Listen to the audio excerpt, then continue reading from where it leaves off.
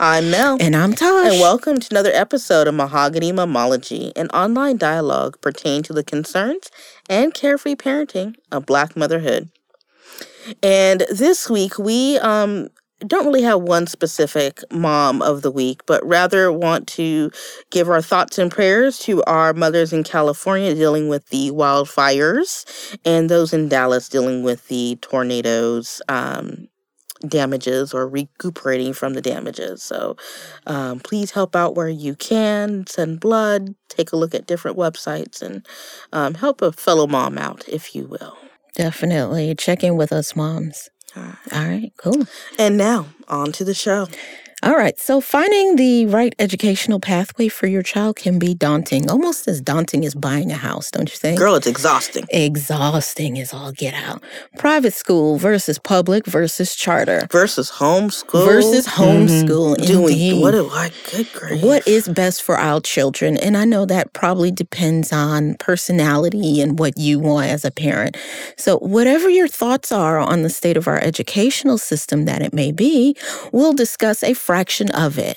What you didn't know about private schools with our guest momologist, Miss Dara Tillman. Did I say it right? Dara Tillman, yes. Yes, I said it right on first. You got the GH. Because no one, I swear people cannot do not understand silent letters anymore. So no one ever They just go like, what do they say? Tiggleman. They want to sound out all those. And I'm thinking, do you say psychology this way? No. I mean, like, there are silent letters. I'm just so proud of myself right now. Just that little bit. But anyway, welcome. Thank you. Yes, it's she's also been a previous episode sponsor and has graciously had us come and be, I guess you would say, panel moderators, if you will, for her events. But we welcome Dara to our show. She is the founder of the Dallas-Fort Worth Private Education, also known as DFWPE, and it was founded to help parents find schools and other resources for their children.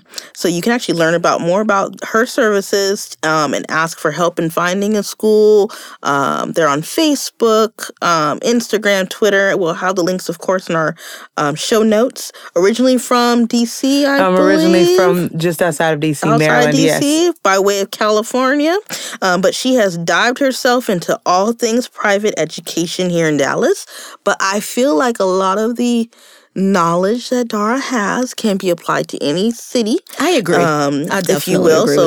So we appreciate you being with us. And when she's not spending doing all things private education and diversity training, she spends time with her husband Carl and ensuring that Chloe and Trey are enjoying their best life to the fullest. Welcome. Thank you. I'm so honored. Yeah. In the booth. I know. So right on the heels, as Mel mentioned in your bio pretty earlier, that we were assisting you in your DFW, for the DFW Families of Color Conference. Thank you so much. You guys did such a great job, even with all the technical difficulties. You guys did a great job. Don't worry about that. You're fine. Don't worry about that. But let's dive into that because I think a lot of the private school decision making. We'll probably discuss other factors that can be, like you said, applied to whatever school you so desire. But let's dive into it, as I was saying. So, I mean, talk to us about your influence and wanting to specifically talk about private school education. So my story starts with me not having any interest in private education. Okay. Being very much against the whole idea of it. And it speaks to the purpose of this episode, what didn't I know? And a lot of my reasoning was the things I didn't know. So that was the reason why I didn't want to entertain it. And it was my husband who kind of, pushed me down that road and said, I think we should explore this and we shouldn't be so one-track minded. And it was hard, and I toured several schools. And then when we came across our school, it ended up being like, oh, I actually really like it. I actually liked it, and I was actually shocked that I liked it, and I was able to open my mind up just a little bit and invite something new in. And I feel like a lot of times those not wanting to explore things when we get this way, it's out of the fear of the unknown. Right. And that was where I was with it. It was the fear of the unknown. It was a fear of feeling like I'd lose myself in it because I don't come from, my perception of private school was elite, extreme wealth, white, and that is not my background. That is not my background at all. And while the Washington, D.C. area where I come from, I'm not saying we've never had racial issues, but it's not as prominent there as it is in some other places. We have more class issues. And so that remains to be a struggle for me even now. I found myself sometimes uncomfortable in some of those circles. And what I didn't want to do was put my child in those same circles. And it was I cannot put my child here. This cannot happen. And when I say I didn't want to lose myself, I didn't want to feel like I was becoming something that I'm not. Okay. And I didn't want her to become something that I resent. And that was kind of how I felt about it. So it was a struggle, but I am happy I went down that road. And then going down that road, I learned how much I truly just did not know. How long have you been looking at private schools before you I don't want to say admit, before enrolling? So I started 2 years before she was even able to go into pre-K3. Because once I knew this was kind of something we were going to entertain, I needed to feel very comfortable with the choice. I knew he was comfortable with the choice. But again, we're from two different upbringings, two different mindsets. So did he go to private school? He went for a little bit as a child, but not very long. But he also comes from the background where a lot of these kids in these private schools are coming from. You see what I'm saying? Yep. He's coming from a place that's a little bit more privileged, that has a little bit more wealth, and I was not. So there is the two ends of the spectrum. Yeah. So I had to feel comfortable with it. And so we started 2 years before she could even get there. And once we kind of decided on the school, I visited the school 6 different times. So I had, when I say I was committed to, I had to get to the root of... They were like, lady, if you put in an application or you put in an application? Pretty much, is you going to do this or you not? Either you is or you ain't. Right. She back again. You know what? Just hold on to her visitor badge, okay? I did. And then not only did I explore that campus, because it's a multi-campus school, I wouldn't explore the other campus. They're like, she on her way, look, hold on. I just had to be sure. I just didn't need her coming home and feeling like she had to conform to what they were, or that she didn't fit in because she didn't have or come from a certain something. And that was so important to me. It doesn't matter how far I go from home. I know who I am at the very core. And so that was so important for me in exploring these different settings. Well, what's nice about this episode, all 3 of us, of course, have our children in private school. So, but my perspective is much different, though. Okay. How many times did you go visit the school? Only once. Because you're from New York. Yes. And it's much common with there. Yes and no. I went to private school growing up. Okay. You know, I went to a private Catholic school from 1st grade to 8th grade. Okay. But where you talk about the issues of classism, which I could see over there, I guess I loved my school. It was a struggling school, and it is now closed. I joke about it because it reminds me of, you ever watched the movie Sister Act? Yeah. Where they were just a whole bunch of kids in this neighborhood Catholic school. And that's exactly how I felt. I loved it. Still friends with a good amount of people, that I see there.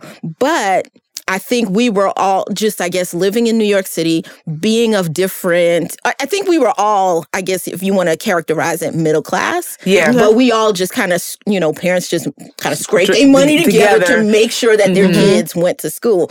And so I think when I went to tour my school, my son's school, and I was like, oh my goodness, this kind of brought flashbacks to my childhood, which made me be like, okay, this is the one. Yeah. But I think I did not, I guess, have that experience of the classism issue. Yeah.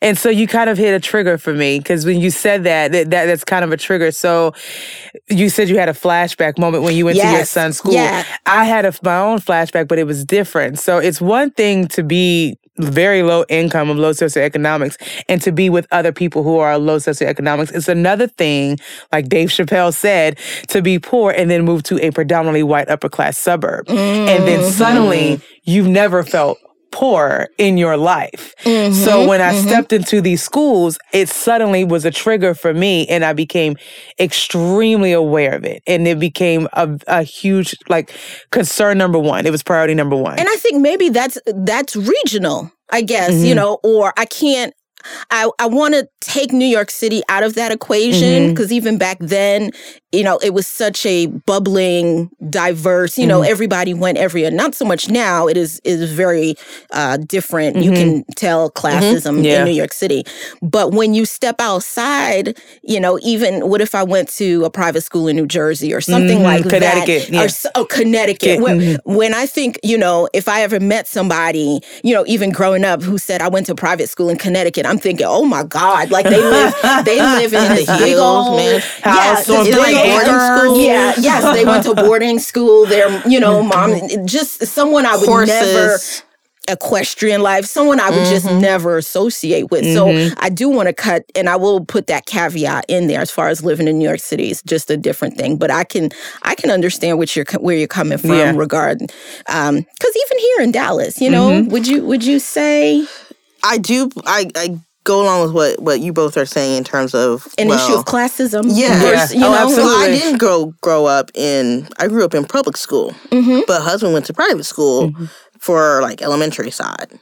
So the idea of doing private school, we said, okay, we would do it as long as it were affordable, which we'll get into which I wouldn't know type of thing, but was affordable and had a Christian upbringing. And his specific request was a majority of African American students.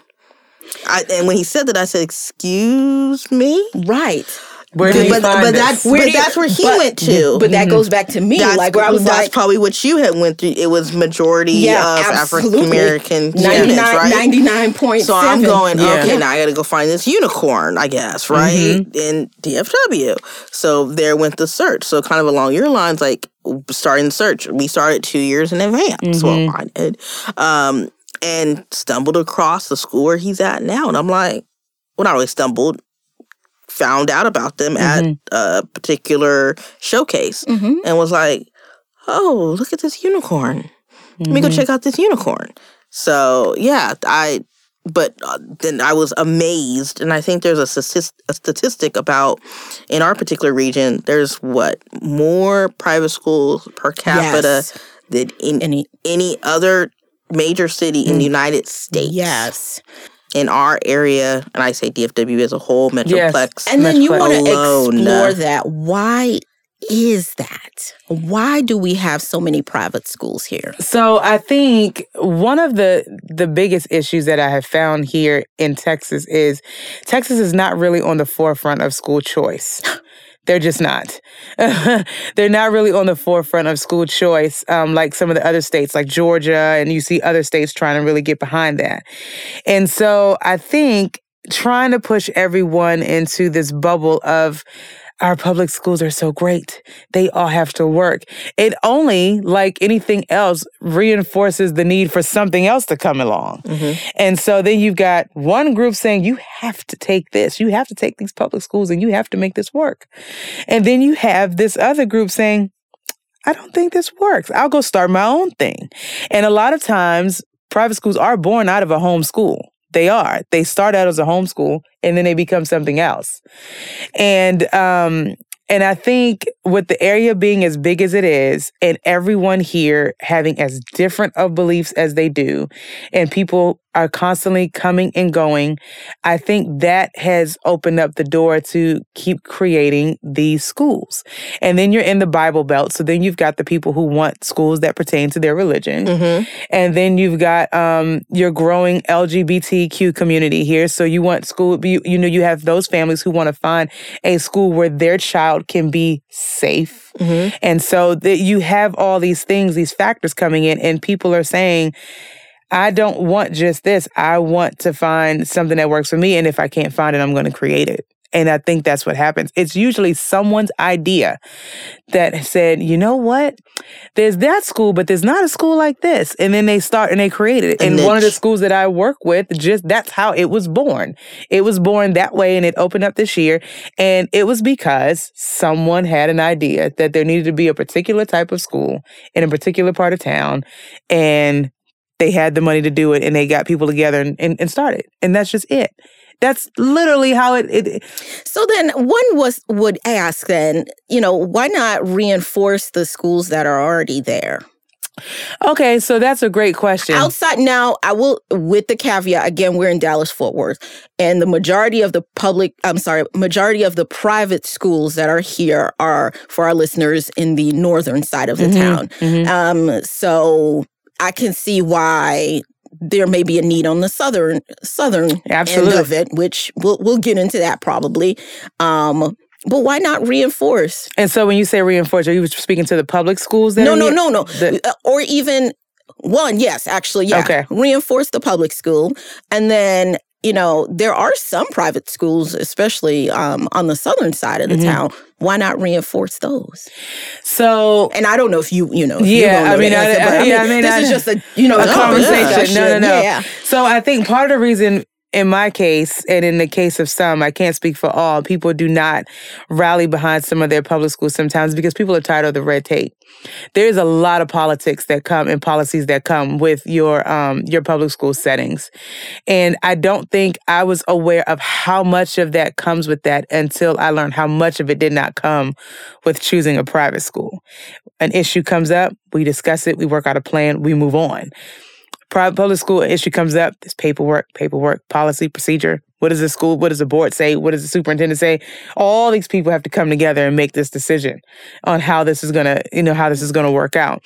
So I think that is part of the reason people do not reinforce things in the public school sector. I also think people are wanting the flexibility. They want to look at how their kids learn and what works best for them. And so they're exploring those options and they're not trying to pigeonhole them anywhere. And so I think that's the thing. That's one of the things. As far as some of the private schools go, I think sometimes they don't get reinforced because people don't know the school is there.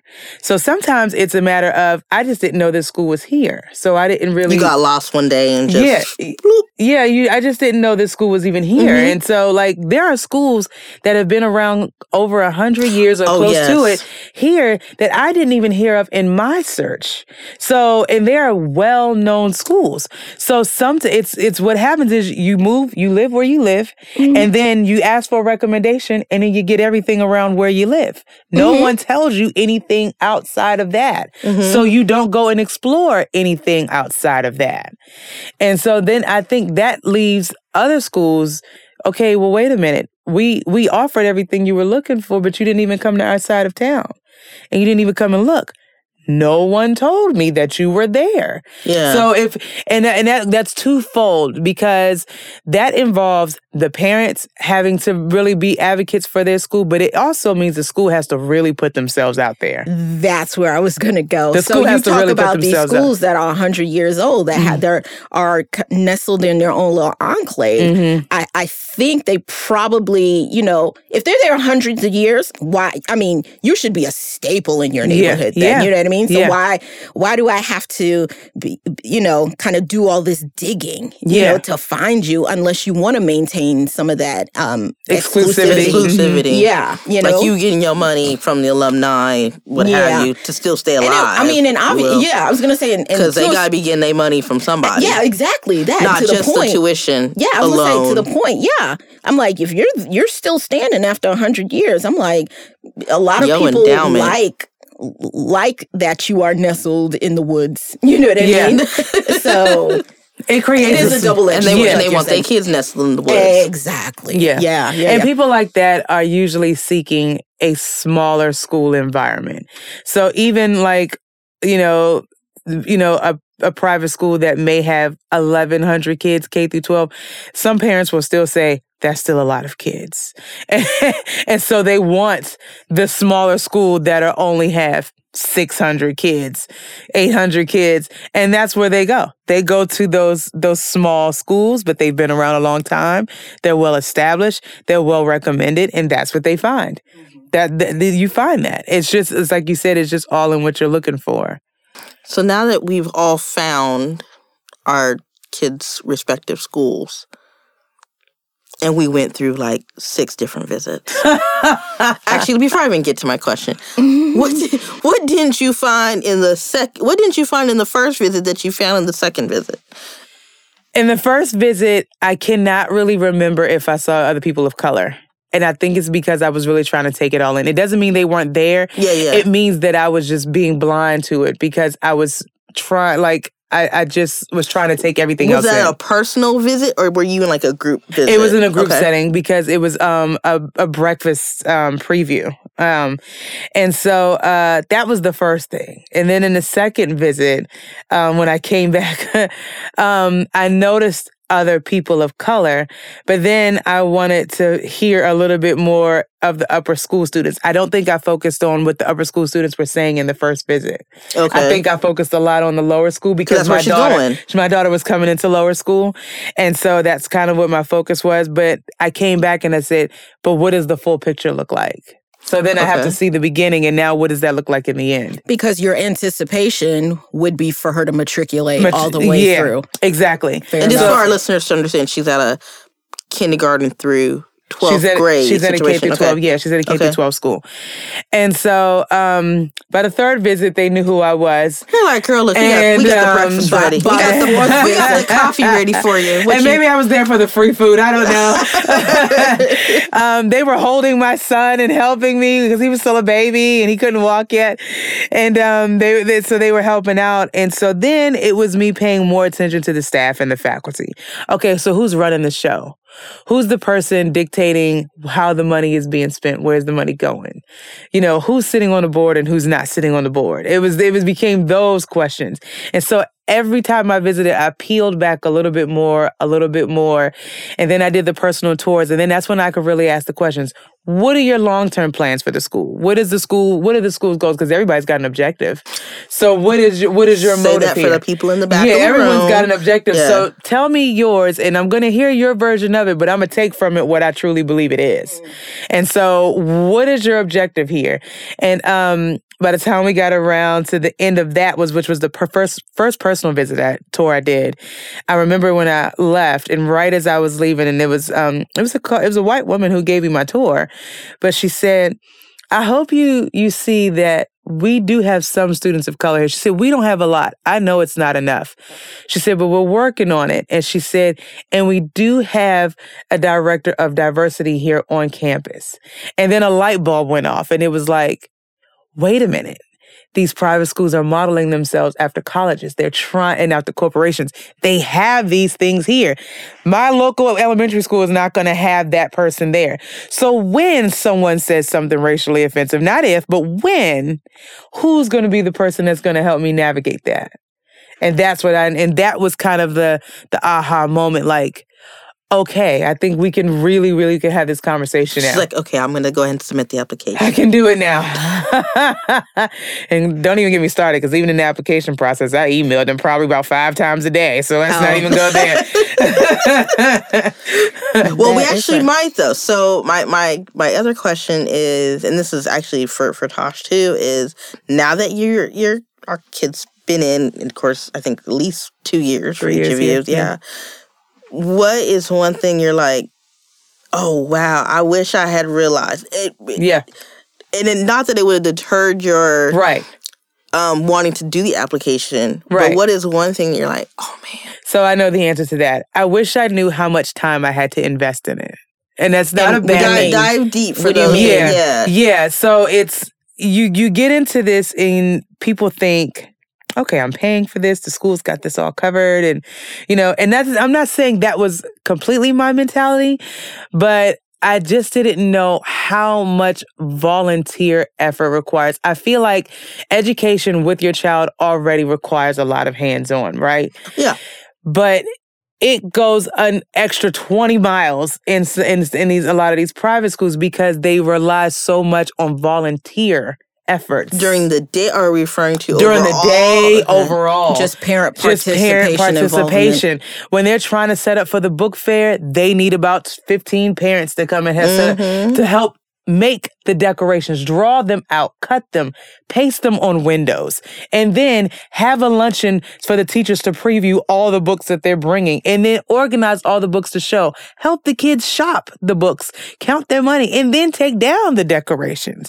It's all of these things, and you're thinking to yourself, okay, even if I'm a stay-at-home parent, how is the working parent able to do this? And they are literally coming in on their lunch breaks. I see them with their job name badge on, and they're taking their whole hour lunch break to do it. And kudos to those parents because it's freaking hard. Mm-hmm. Like, I'm tired. Yeah, there's the kiss and rides, your car. Well, depending upon the school, sometimes carpool helping. The carpool, or either the morning carpool or the afternoon carpool. I'll use it as that. Or if you're in a lower grade, you may help with story time. You may help with lunch. Yes, prepping lunch. They've asked us to help volunteer with the cafeteria. Sure. They're looking for volunteers decorating for the teacher's room. Yes, it's public school. It's the teacher who decorates. Sure. And takes it down. Mm-hmm. In private school, now granted, the teachers do decorate their respective information, but when it comes to these holidays, like the Christmas, parents do it. Yes, it's us doing and it. It's us coordinating the time of, hey, like for example, hey, who's gonna come in tomorrow morning and come and help? We need 5 parents. Go. And it's just what you just said. It's the coordinating. So if we're all in the same moms, school, I think homeroom moms, yes, or dads, the homeroom parent. The dads. So it's just like you said. If we're all 3 of us are in the same class, I've got to email Tosh, I've got to email Mel, and say, okay, I can bring this, I can bring that, and then you check to see what you can bring, and then you make sure that, and then Tosh makes sure that the next person gets doing it. It is literally like constant communication. Everyone has to know what's going on, and before you know it, you've worked 2 jobs. Yeah, you've worked 3, 4. If you're married, that's a job, and then if you got kids, that's a job. If obviously you got kids, if you're in school, nodding her head. I know we don't have video, and then you've been on your 9 to 5, and then you've been at this school. Then you at this school. You're the assistant teacher, and then I'm still writing a check for the kid to be at the school. I'm paying you for me to come and decorate. All right, I'm paying ladies. to come decorate your class. All right, ladies. So with that being said, we don't hate on private schools. So we don't hate. Leading to my next question. But why do we have to do that? Why even make that choice? Why even make that choice? Yeah, that's a good question. And so I do think you have to take a step back and you have to take yourself out of the equation and look at the child. And I'm glad that my husband had the insight that I did not have, because my daughter was recently diagnosed with ADHD. And one of the things that came out of this full body report, which another private school did, a Learning Differences school did for me, was that she's in the right school environment. She needs to stay in small classes. If I put her somewhere with there's like 25 kids and 1 teacher, we pose a huge risk of just losing her. She's not going to be able to find her way. Mm-hmm. And so you have to take a step back and you have to look and say, look at this kid. What are their strengths? What are their weaknesses? What are their interests? Well, are they into theater? Are they a kid who's into arts? Is our local elementary school or high school going to be able to feed and nurture that? And so you have to take a step back and look at the kid and see all of what it is that you hope for them, but what they hope for themselves. Because even in kindergarten, they have goals. My daughter will tell you right now, she's the next Serena Williams. She believes that. But you know what I mean? But then do you have a tennis program? Do you have a wrestling program? Do you have these things there to accommodate this child long term? Or is there a school that you can matriculate to that will have these things? And so you have to look into all of that. And the good side of it is, yes, there's a lot of it requires a lot from us as parents, but everyone is so invested in it, and you do get some slackers, but a good majority of the parents are truly invested in it, and they're showing up. They're doing their best. There's meetings that are happening at the school after these parents get off work, and they're coming straight from work and they're showing up. Even if they're 30 minutes late, they showed up. They showed up. And you want that. You need that in any school community. But when you feel like you don't have to pay for it or whatever the case may be, you kind of feel like, I may not need to do that. I see your point.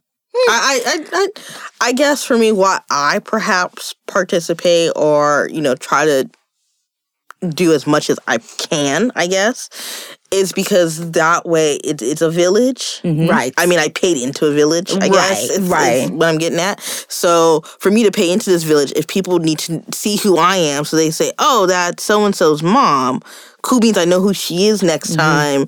If there's something goes on with my son, hey, Mel, need to talk to you real quick. Or, hey, maybe we can work on something else together. Or, hey, I have an idea. Or, hey, I just want to chat with you. Or, hey, nice job. Or, hey, I know your son will like swimming. I wanted to just kind of tap you real quick and let you know about swim program. Maybe there's additional conversation. Again, to me, it's like, oh, I'm building an additional and that's family true. for my family, that is as true. well, extended family, depending, that's how I look at it. And in addition to that, for him, as he grows along, he can then, if he sees these families, in streets or what have you, hey, how you doing? Or as they get older, there's probably no longer the Book of Faces, that type of thing. There's some other system that, has our pictures and stuff. And he's like, hey, I remember this kid from school if I don't see them anymore. So that's true. Creating that's that absolutely external, especially in Dallas, where a lot of people are transplants, and they don't know anybody. And I was that way. Yeah. So there's someone else to rely on. Hey, I need some help. Yeah, and that's actually 100% true. I don't disagree with that at all. You do come into it for a community, and it does help because one of the misconceptions is that, you hear going into these schools is that everyone assumes everyone in these schools are married and that they're living in the dream house and driving the dream car. There's a lot of single parents in these schools, including my daughter's Christian schools. Some of them are on the staff. And so there's a lot of them there. And I know moms that literally travel all the time for work and they really wish they could be there. And because I know them and I know how much they're traveling, I take the pictures. I say, hey, I snagged this pic of her today. She won this award or whatever. And I send it to them. You know what I mean? And it means the world to them to just have someone else, like you said, just kind of have their back and just kind of looking out for them. So, I mean, it absolutely I'm sure it'll get reciprocated too in the future. And absolutely. Absolutely. Okay. What about you, Tosh? Why do you feel like you invest your time? Well, I chose my son's specific school, like I mentioned, because it reminded me of childhood and it helped reinforce not only the challenges of having an African-American son in the education system, but just reaffirming who he is, that he is a Black child and he is smart and he is in an environment with equally like-minded African-American children. Like it's not a token system, or it's not, we're not, it's not an extraordinary thing to see a Black smart child or a morally, valued child, you know what I mean? And like you said, in the village and seeing parents, single, married, same sex, otherwise, reinforcing that same thing. So that's kind of where I see that. Honestly, I wish, and I think maybe this is just me working as a professional in healthcare, I saw more diversity, not in people of color, but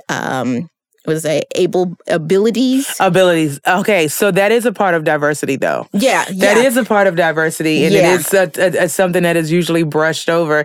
Even when people come to me and they talk about, well, I need a special needs school, and I say, well, define special needs. Because if you're telling me your child has dyslexia, that's not special needs.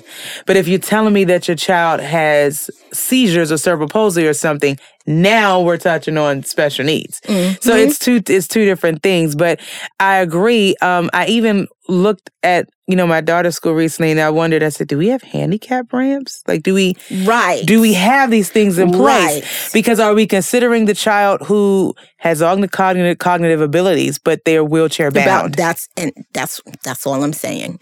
That's all I'm saying. I'm not drawing a blank. I'm just like walking through his school in my head. That's why you don't see it in a lot of the schools. You don't. I'm being honest. You don't. Aren't a lot of our, not a lot, but would you say maybe some of those schools are because they're so old that they are grandfathered in? Was that no, the ADA? Ma'am? They need to follow.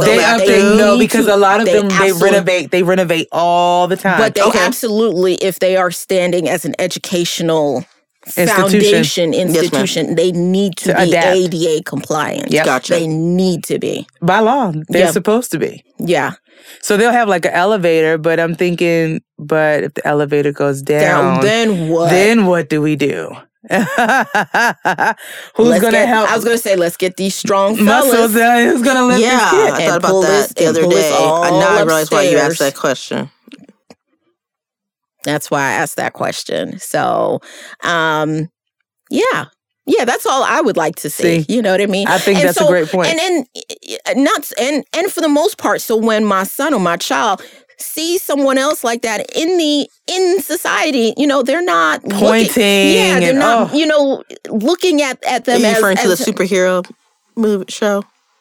What superhero show? What was that? Raising Dion? I've heard about it, but I haven't watched it. I haven't watched it. That's where you jump from that. Okay. No, not at all. But just to know that there are different people. Yes. Oh, absolutely. Yes. In society, and that they can talk to anybody without it being awkward. An awkward conversation. That's all. Yeah. I mean, as a parent, I'm, hopefully trying to educate my child that we're, right. No, but that's, But, incorporating that as much as possible. Mm-hmm. So now let's talk about the white elephant in the room about private schools. Okay. What I consider it. Okay. All right. Financing. Okay, talk about it. All right, jump on in there. You know what I mean? There's a lot of elephants. There are. I was going to say, I'm here for all the elephants. There's a stampede. Yes, bring in the whole Ringling Brothers circus of elephants. Title of the episode. Go for it. Yeah, the financial component of it is probably a big deterrent from a lot of people. So we can say we like the small classes, but we are paying into the small classroom setting. We are paying, like you mentioned, Mel, into buying this village-like mentality.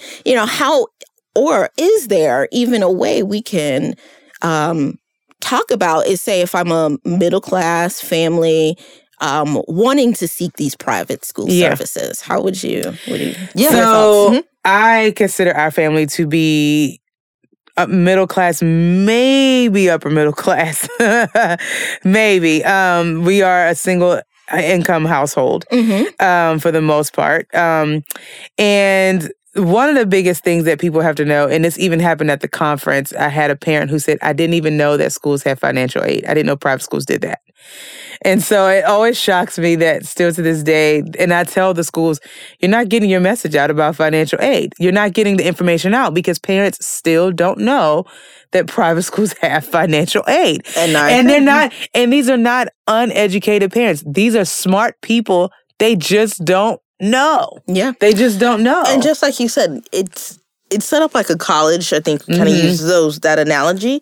It's no indifferent. There is I don't want to say FAFSA, but there is a FAFSA-like form that, well, I'll back up even further. Well, actually, no. So there is a FAFSA-like form that you fill out, and it takes into consideration all of your information along with, I guess it gets sent to the school. And I don't know, I've never completed it to ask for the aid, but you can ask for the aid. And the school reviews it. They look at your application. They say, yes, we'd love to accept you. In that same letter, I believe, they also will put in there, and here's how much here's how much tuition is. Okay. Yeah, right. Then that same vein, they'll say, and we'd like to award Johnny X amount.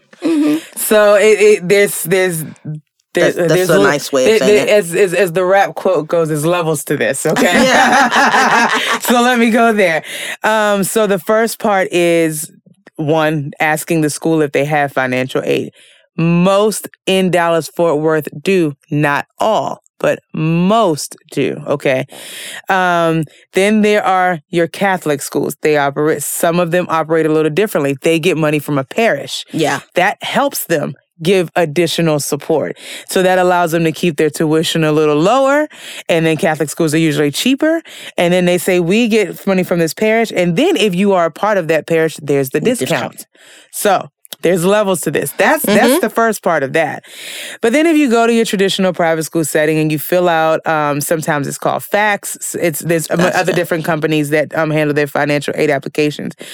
And you complete the form and it's going to ask you a lot about your debt to income ratio, much like you would if you were buying a house. Mm-hmm. It wants to know how if we take 20% of your household income, can you afford to live? You know what I mean? Because this tuition could cost that. That's what they're pretty much saying. Mm-hmm. And so they look at your car notes, they look at your assets, they look at your student loans, they look at the IRS or whatever. They look at all these things and then they say, okay, based on this amount, we either can or cannot offer you aid. If we cannot offer you aid, it is usually because they feel like your income still exceeds the amount that is greater than your debt. Yeah, you know what I mean? Yeah. Now, if you poorly manage your money, they can't control that. That's not on them. Sure. But then there's always an option. Even if they say no, or if they say we can give you aid, but they still don't give you as much as you need, then you appeal it. You can appeal it with almost every school. And if you read How do you appeal? Right. So if you read the websites well enough, sometimes they will tell you, they will say, if there's one school in particular I do know of for sure, it says on their website, if the financial terms are not what your family needs are, arrange to have a private meeting with us and discuss your finances with us, discuss your financial issues with us so we can best accommodate you. So they're telling you, come to the table with all your documents, with everything, and let us know. Like a mortgage broker. And let us know. Like a financial advisor. Tell us what you're struggling with so we can best help you and get to where we need to be. And so it's usually that initial no that you get is not the final no. There's people above that no that you have to go, that you can get to. And you could even take it to the head of school and say, here is where I'm at. I really only need $2,000 more a year. And they can look at everything and say, we can make this $2,000 more a year work. Realistically, we can make it work. Or they can say, we're just not endowed enough as a school to make it work. And we're just not. And the need exceeds the demand. I mean, so it's going to go one way or another. But people just take the no and they walk away and they don't know that you can appeal it. And then some of the schools are even transparent enough to tell you how much aid they have given out. So I can pull up a brochure or a website of a school that I know, and it'll tell you that in 2018 through 2019, for the people who were making an average of $275,000 or more, they approved 35 out of 36 of those financial applicants. Excuse me? And wait a minute. What? They gave them... Did you bring your water to sip so you can go back to life? They gave them an average of $26,000 towards their aid. The average tuition at that school is about $36,000. Yeah. So they gave them a huge chunk. These are people making $275,000 a year. They are applying for financial aid. Closed mouths never get fed. Shall say it again. Ask the questions. Ask all the questions. I'm going to top you, but go ahead. But you know what? When we think about financial aid outside of college, there's a negative stigma. There is. Let's talk about it. Because we feel like, well, if I'm asking for aid, I don't need to be in this space. I ask for aid every year. I disagree. Well, I'm just playing. She's right, but I feel you. You know what I'm saying? I'm just saying. I feel, again, closed mouth doesn't get fed. I know of a couple families who almost left the school for the following year because they feel like they could not afford any longer. And I said, have you asked the school?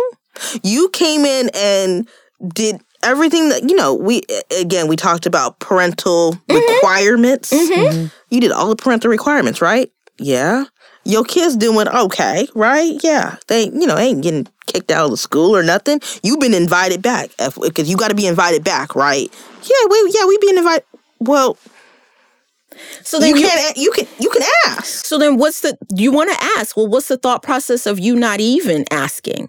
They're afraid to ask. Why? Because there's in their mind the stigmatism of asking or receiving. No one, honestly, being in the space of the private school. Look, you a mom, I'm a mom. We all out here struggling. We all frazzled all day, every day. We all village, Yeah. And so I think what it is again, closed mouths don't get fed. So you was about to take your kid out because you didn't ask. Now it's different if you had asked and you went through up the ranks and still got the no. Maybe because they don't have the endowment. Right? And that's different. But because they asked, and God is good, and because they asked, they are still there. But whatever deal got worked out. It still touches on kind of what you said. But that's what I'm saying. They don't ask because there's pride. Let's just call it what it is. Pride gets in the way. For some, it's pride. And for a lot of them, now, if there are a small few who will ask for the aid and they will get everything that they can out of the school, but sometimes it's just still not enough. Sure. And if family circumstances change, I get that. But a lot of times, more often than not, it is the pride factor. But here's the thing I'll tell you right now. As someone who is working with private schools every day, I apply for the aid every single year. And Shut up, you do? I do it every single year. And the reason why I do that is because I never know when they're going to say yes or no, number one. Number two, the tuition gets more expensive with age. Well, number three, what if a family falls on hard times in the middle of the school year? Then I can go back and say, I applied for aid at the beginning of the year, so you gonna honor this or what? This is why I'm coming to you now saying I really need it. So I do it every year. And the reason why I do it every year, the admissions counselor who gave me my tour, she told me that. She said, you apply every year. She said, I tell every parent that walks through this door, apply every single time, every year. Every time. And so it makes you wonder. So one school, you made the statistic, 35 out of 36 families got it for that income bracket. More families got in below them. Exactly. Yeah. So you wonder, with the pride factor getting in the way, how many families are missing that opportunity, and then as a whole, how much aid is the school actually giving? They might only be giving 3% of the 100%. You know what I mean? Of the endowment that they have. So they have all this money, that they can give because they budgeted for it. They budgeted, yes. Yeah. But families are not taking advantage of that. So I thank you for saying that. Yeah. So, but we touched on this at the Families of Color conference. Remember, there was a rep up there who said, "I wish the parents would ask, but they're not asking." He said, "We have the money for aid." He said, "But if you need extra money to go on a trip with the class, we have the money. If you need the extra money to pay for your football equipment, we have the money." But the parents aren't asking. And it's not even just a color thing, or where it's the black parents or the white. It's both. Because you have some black families who are like, I worked very hard to get to where I am, and I don't really want to take too much of this help. And then you got some white families who are so embarrassed by the idea of one of their coworkers or someone finding out that they're getting aid. They just can't even handle that. Right. And so it's both. It's all groups of people in all colors, and they're all just not asking. Meanwhile, every North Texas Giving Day, that whole pot that they just raised, that is going to financial aid. If no one is spending it, it will go somewhere else. I know. Yeah. But I think a lot of schools do say that that's where that money is going. It's going to their financial aid to help those. And it's not to even pay for the gap. I guess it's not what even they call for it. Next year's aid. It's for aid for like 4 years from now. Mm-hmm. They've planned that far in advance. That's what they're doing. All these fundraisers and campaigns and capital campaigns, they are planning for the many years to come. So, for many of you who are listening, I would say about 90% of the schools, private schools nationwide, have an annual report. Mm-hmm. It is posted online.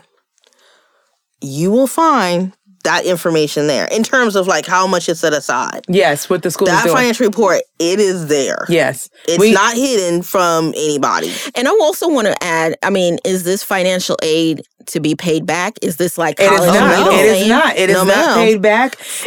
It is not a loan. It is money that is there. And I'll tell you one thing even more. What these schools love more than anything else, and this may come off in a negative way, they love the kid who is in a struggling school district and that doesn't have the financial means. Because to them, it's like, we can give this kid a chance. We can give this kid a real chance. They want a great comeback story. They want a story. They want a story. But also, too, going back to kind of using the analogy of colleges and sometimes why certain people, getting the scholarships and whatnot, because at the end of it, once the child comes through and graduates and thus is now officially an alumni and they have that fantastic shirt on them that says they are an alumni, they're a walking advertisement. They are. To someone else who's like, oh, well, where'd you go to school? Oh, such and so-and-so's. Oh, I should apply to that school. Oh, yeah. Yeah. It's, that's kind of where their mind. Yeah, it is love free money. Great. And you don't pay it back. And I mean, and if, like I said, the sometimes the more dire needs your situation are, the more they're inclined to reach out and try to help. I have seen schools write grants to cover people's full tuition from the time they start the school to the time they graduate, because they believe that much that this kid can be the one. I've seen it. And so it's people we just have to do our research. Again, there's so much that I just didn't know. There's just so much that I didn't know. I didn't know, like I said, how much parent involvement it was going to be. I didn't know how much money some of these schools are sitting on and how some of them are using it, and what they're going through. I didn't realize, like you said, that there really is a village in these schools. And how much land? Oh, they own schools. They sit on. So these schools. So what? They're very, very smart. So let me tell you, when people worry about colleges getting into trouble financially, the private schools don't have that issue. But when they do all these raising of funds, the only time they get into trouble is if they're sitting on land that someone else owns. And so if they're sitting on land that someone else owns, and you usually see that more in the religious schools than you do the non-religious schools, because they may be attached to a church of some sort. But when they do all this planning, they usually buy the land outright. So when they start their capital campaigns for a new campus, that initial amount of money is just to buy the land outright. They just want to own the land outright so no one can ever take it. Then the next campaign comes around. Now we've got to build this thing. So they're sitting on 83 acres and they've got all the room to grow over the next however many decades they need to. And so it's all these things that I just didn't know coming in. And then you get in there and you learn these things, and because you start to wonder, well, what happens if we grow? What happens if we get too big? Oh, we own this land across there. Sometimes we own the houses on the street that we share the land with. And our faculty are living in these houses. Or we have international students living in these houses. There are all these things that I just didn't know. And then I get in there and I'm like, man, you guys are smart. You're running a real good hustle here. I don't know why I didn't think of it sooner, but man, you guys are running a real good hustle here. The ultimate hustle. Yes. So, what's one thing, Tosh, you didn't know until you got in? I think it's very school specific because, like I said, I grew up in You never know. school. You never know. Like, to me, help the people the out. financial aid component was one thing because, I mean, I'm a child and I'm just like going through this school and I graduate and I move on. So I didn't think there was a financial aid component to it outside of grants and stuff. The other part of it is, what do I want to say? I don't know. I was gonna say more towards the curriculum. Okay.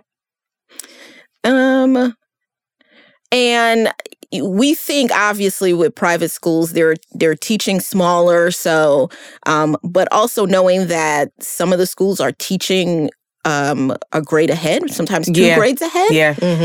It's hard for some of these schools, Yeah. which I think is a fantastic thing, for the child. But that was just something I wasn't privy to. And that's something I try to tell some parents. They get into these situations where they want to apply to the most academically challenging school in the area.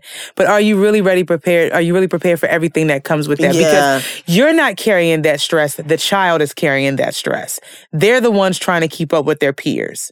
So you don't want to put them in this situation where they were once great in whatever school they were in before, and then they get here, and it's like, oh my gosh, I can't get over this hump. Big fish, little pond kind of thing. You don't want to put them in that. So you have to be very, very careful about that. And the curriculum is different from one school to the next, and how it's applied is different. The teachers you're going to have are different. And then some of these private schools, they really take on that college readiness mentality where they're very hands off. They don't come on and try to hold your child's hand all the way through. They let them kind of do their own thing, and they wait for the child to come to them and say they need help. They don't even really want the parent stepping in. They want the student. The way you would go to your professor, they want the student to come to them and say, I need help. There are some of that are out there that they're like that in 4th and 5th grade. There are some that don't give report cards because they want you to know and kind of anticipate what you think your grade is, and they want you to come and ask the teacher, how am I doing in this class? They've got this whole system in place of how they are going to equip you for wherever you're going. And then when you get there, they can say, we prepared you and gave you all the tools that you needed to get there. That's kind of their mindset. And I mean, like I said, these are just all things that I just was not aware of. There are so many other things I wasn't aware of. When you talk about, the financial aspect of it, but also when you talk about how there's this big need now for diversity, even in the schools. But also, and that's great, public schools and private schools alike are trying to become more diverse, especially private schools. But also, the creative conversation the schools are able to have. So my thing is, I get some of why the public schools are struggling and making these strides. What I don't get is you're not bound to the same policies and procedures that public schools are in red tape. So what's taking you so long to get there? Girl, that's part 2. That needs to be part 2. What's taking you so long to get there? There's just all these things that you walk into and you're like, you've got all of this in place, but you didn't think about this. Yeah. So you can see their shortcomings, but you can see their progressions too. So it's all these different facets that I look at and that I try to make parents aware of, and that I learned myself along the way. And you really become heavily dependent. It really does become your community, your village. It really does. Definitely. I'm pretty sure it has to be. It has to. Yeah. And I would think another thing too, I think, since knowing you, Dara, the other thing I feel like I've learned is about resources. And I don't want to say special needs, but you were talking, you kind of mentioned it a little bit earlier in terms of your daughter and getting her tested, if you will. Will you speak about that a little bit in terms of I know. Learning, how did you come to find that information, or what led you to that? She's in kindergarten, but she's been in her school since pre-K 3, and she's already the oldest in her class. But we kind of started picking up on things around that pre-K 4 stage. I could kind of see there was some things. She had already been to speech therapy and all of that, but there were things that I could see as a parent that she just wasn't quite grasping. And the school brought it to my attention because they were concerned too. And I didn't look at it as a way of they were trying to attack my child. I looked at it as a way of genuine concern, because it was genuine concern. So then I had to do my research. I had to figure out how I was going to approach this. And I met with a couple of the Learning Differences school professionals that are in the area. There are private schools that are specifically for kids with learning differences. And so I met with a couple of those professionals. And the first thing they told me was, you kind of want to wait until she's 6 to get tested. And their reason for that was there's a lot that we can't know, because a lot of it can be just based on age. Developmental. Yeah. So we just don't know a lot. So we don't want to go labeling a child that doesn't need the label. Child, please, not early. There's so much of that going around. We don't want to do that. And they were even careful to say, be careful with your pediatrician too, because pediatricians will often label a child too. So even you could trust them them quickly. up until this point. That's a very good point. So, I took all of that advice, and then I looked at, they have all these hospitals, Scottish Rite, all these different programs out there that run these tests. But I decided that I was going to reach out into a learning differences school. And because whenever you see that they have like an evaluation center or a diagnostic center attached to their name, they usually do something outside of the K through 12 education. So they usually can offer speech therapy or occupational therapy. They hire these people to come in, or they are hired by the school full-time. Usually they are hired by the school full-time if they are learning differences school.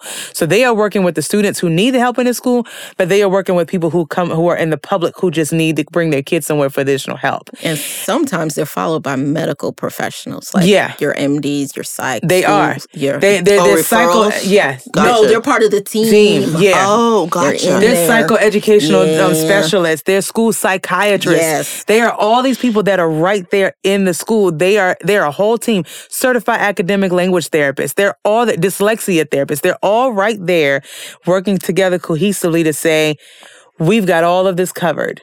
Now let's find out what this child is struggling with and let's get there. So for her, she had to go and do about a 3.5-hour test.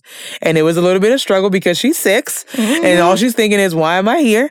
But it was not where like it was pen and paper. It was, okay, let's bring some things out on the table and let's see what you can do. And then when she wasn't able to focus, then, okay, we need to pull this back and then let's help you get back on track. And so it was all of those things. And it takes about 2 weeks to get the report back. And when you get the report back, it is the most beautiful thing you could ever see because it gives you a full picture into the mind of your child. And I celebrated this. Some parents come out of this room in the diagnostician, she told me this, that the psychoeducational specialist told me this. She said, I get so many parents coming out of here crying. She said, but you are happy. And I was, because I was looking at this beautiful report and I'm like, I've got this child and I've got this report. And now the two are finally coming to terms.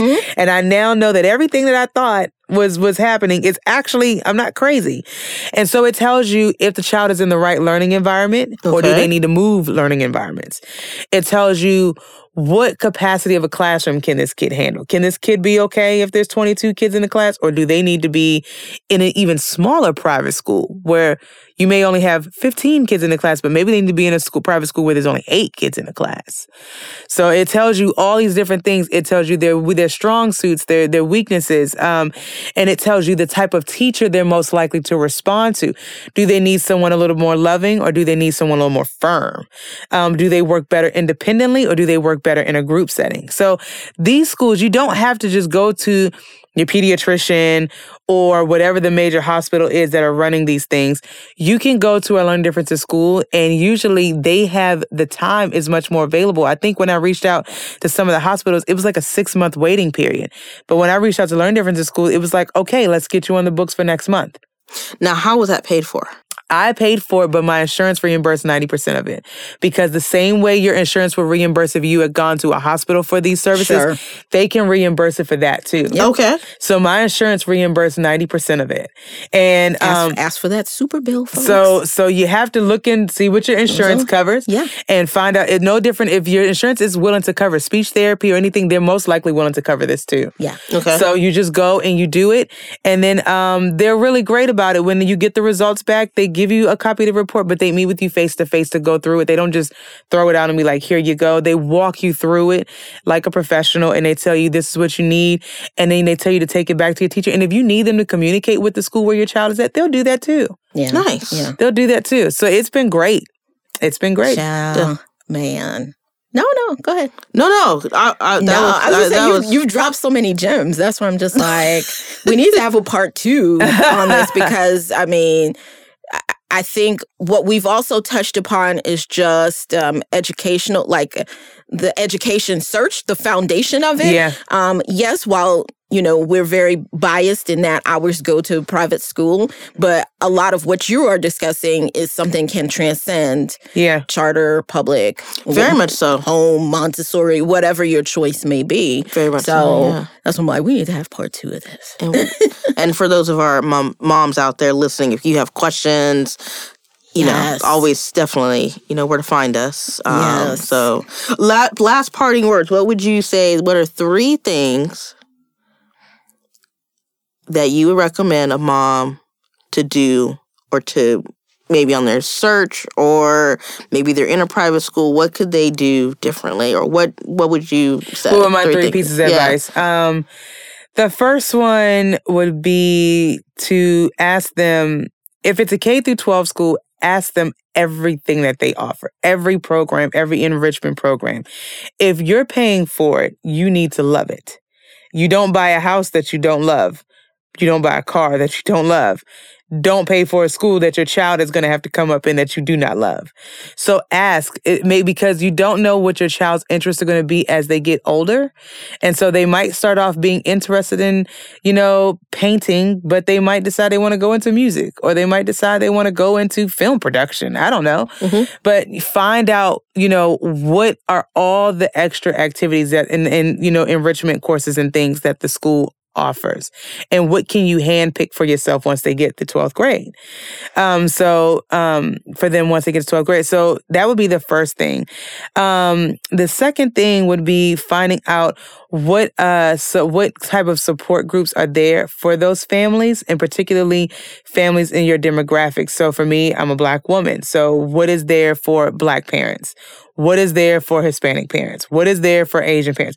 What communities are there? Because we're going to encounter some struggles. We're going to come up on some mountains and some hilltops when we're going to get tired and we're going to get weary and we're going to go through some things. I need to know that there is a community there for me that I can express those concerns with, and that I need to know I'm not alone in that. So that's the next thing. The last part would be, in kind of piggybacking off of that, I would ask, what are the ratios and the socioeconomic, dynamics? How many of these people are coming from $300,000 a year household, and how many of them are coming from $75,000 a year households? You know what I mean? If they're a religious school, ask them what churches are they pulling from, because they almost always, the Christian schools, they pull from churches. Please believe me, they form relationships with these churches and they pull in families. And that's going to give you a great insight as to who this school is, because if they're only pulling from a particular type of church that's known for a particular type of thing, this is who this school is. Mm-hmm. But so you need to kind of know, where are they getting these families from? Where's your outreach coming from? Where are you pulling families from? Yeah. So find out where these people are coming from, where these families are coming from. And I think that would be it. And then also you're gonna automatically ask about the curriculum. That's gonna be something you're gonna automatically ask about. But those would be the three things that I would definitely encourage you to check on, because we know that they can bring the academics, but we're looking for beyond that. I'm paying for not just the academics, I'm paying for an experience. Mm-hmm. So look beyond that. Nice. Well, thank you for dropping in on the studio. Thank you. Appreciate you. Where can we find you? DFWPrivateEDU.com. I'm also on Twitter as DFWPrivateEDU, Facebook the same, Instagram the same. So that's where you can find me. And conferences every year? I have a Families of Color conference that I do every year, and I'm currently working on the Education in Color job fair, and the goal behind that is to recruit teachers of color. Here. You are out. And then we've got HBCU Fair number 2 for the private schools coming up in March. So we're getting out there. We're working hard. I love it. I absolutely love it. We look forward to having you back. Talking more about this. And moms, please reach out to her. As far as our past guests too that have been in the educational realm as well. But definitely, Dara, especially if you are in the DFW area and you're having some questions or just anything, just hit her up. So absolutely. Thank you. Thanks. Well, on that note, please check out our show notes for additional resources, links, and additional information about this subject or any of our episodes. You can find us on LinkedIn, Twitter, Instagram, and Facebook. We invite you to continue the conversation and or via email at mahoganymomology@gmail.com. Until next time, this is Mel. And I'm Tosh. And we thank you for listening to another episode of Mahogany Momology. Bye-bye.